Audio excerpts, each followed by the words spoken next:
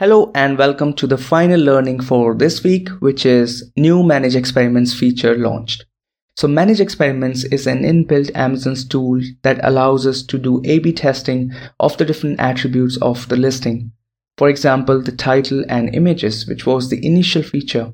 But recently Amazon added two more features, which we also covered in one of our recent podcasts, that are the bullet points and product description.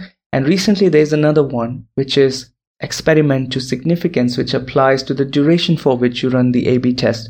So initially that duration could be in terms of weeks, like we could specify for how many weeks we want to run these experiments, and Amazon recommended 8 to 10 weeks for the best results and to be more confident about which version is the best. But the new option now allows you to run experiments based on the amount of data that you have collected, and until there's enough data that's been collected, the A/B test will continue to run. So it's more towards statistically relevant results. But this new experiment to significance is only available for titles and images at this point, and it's currently in the beta phase.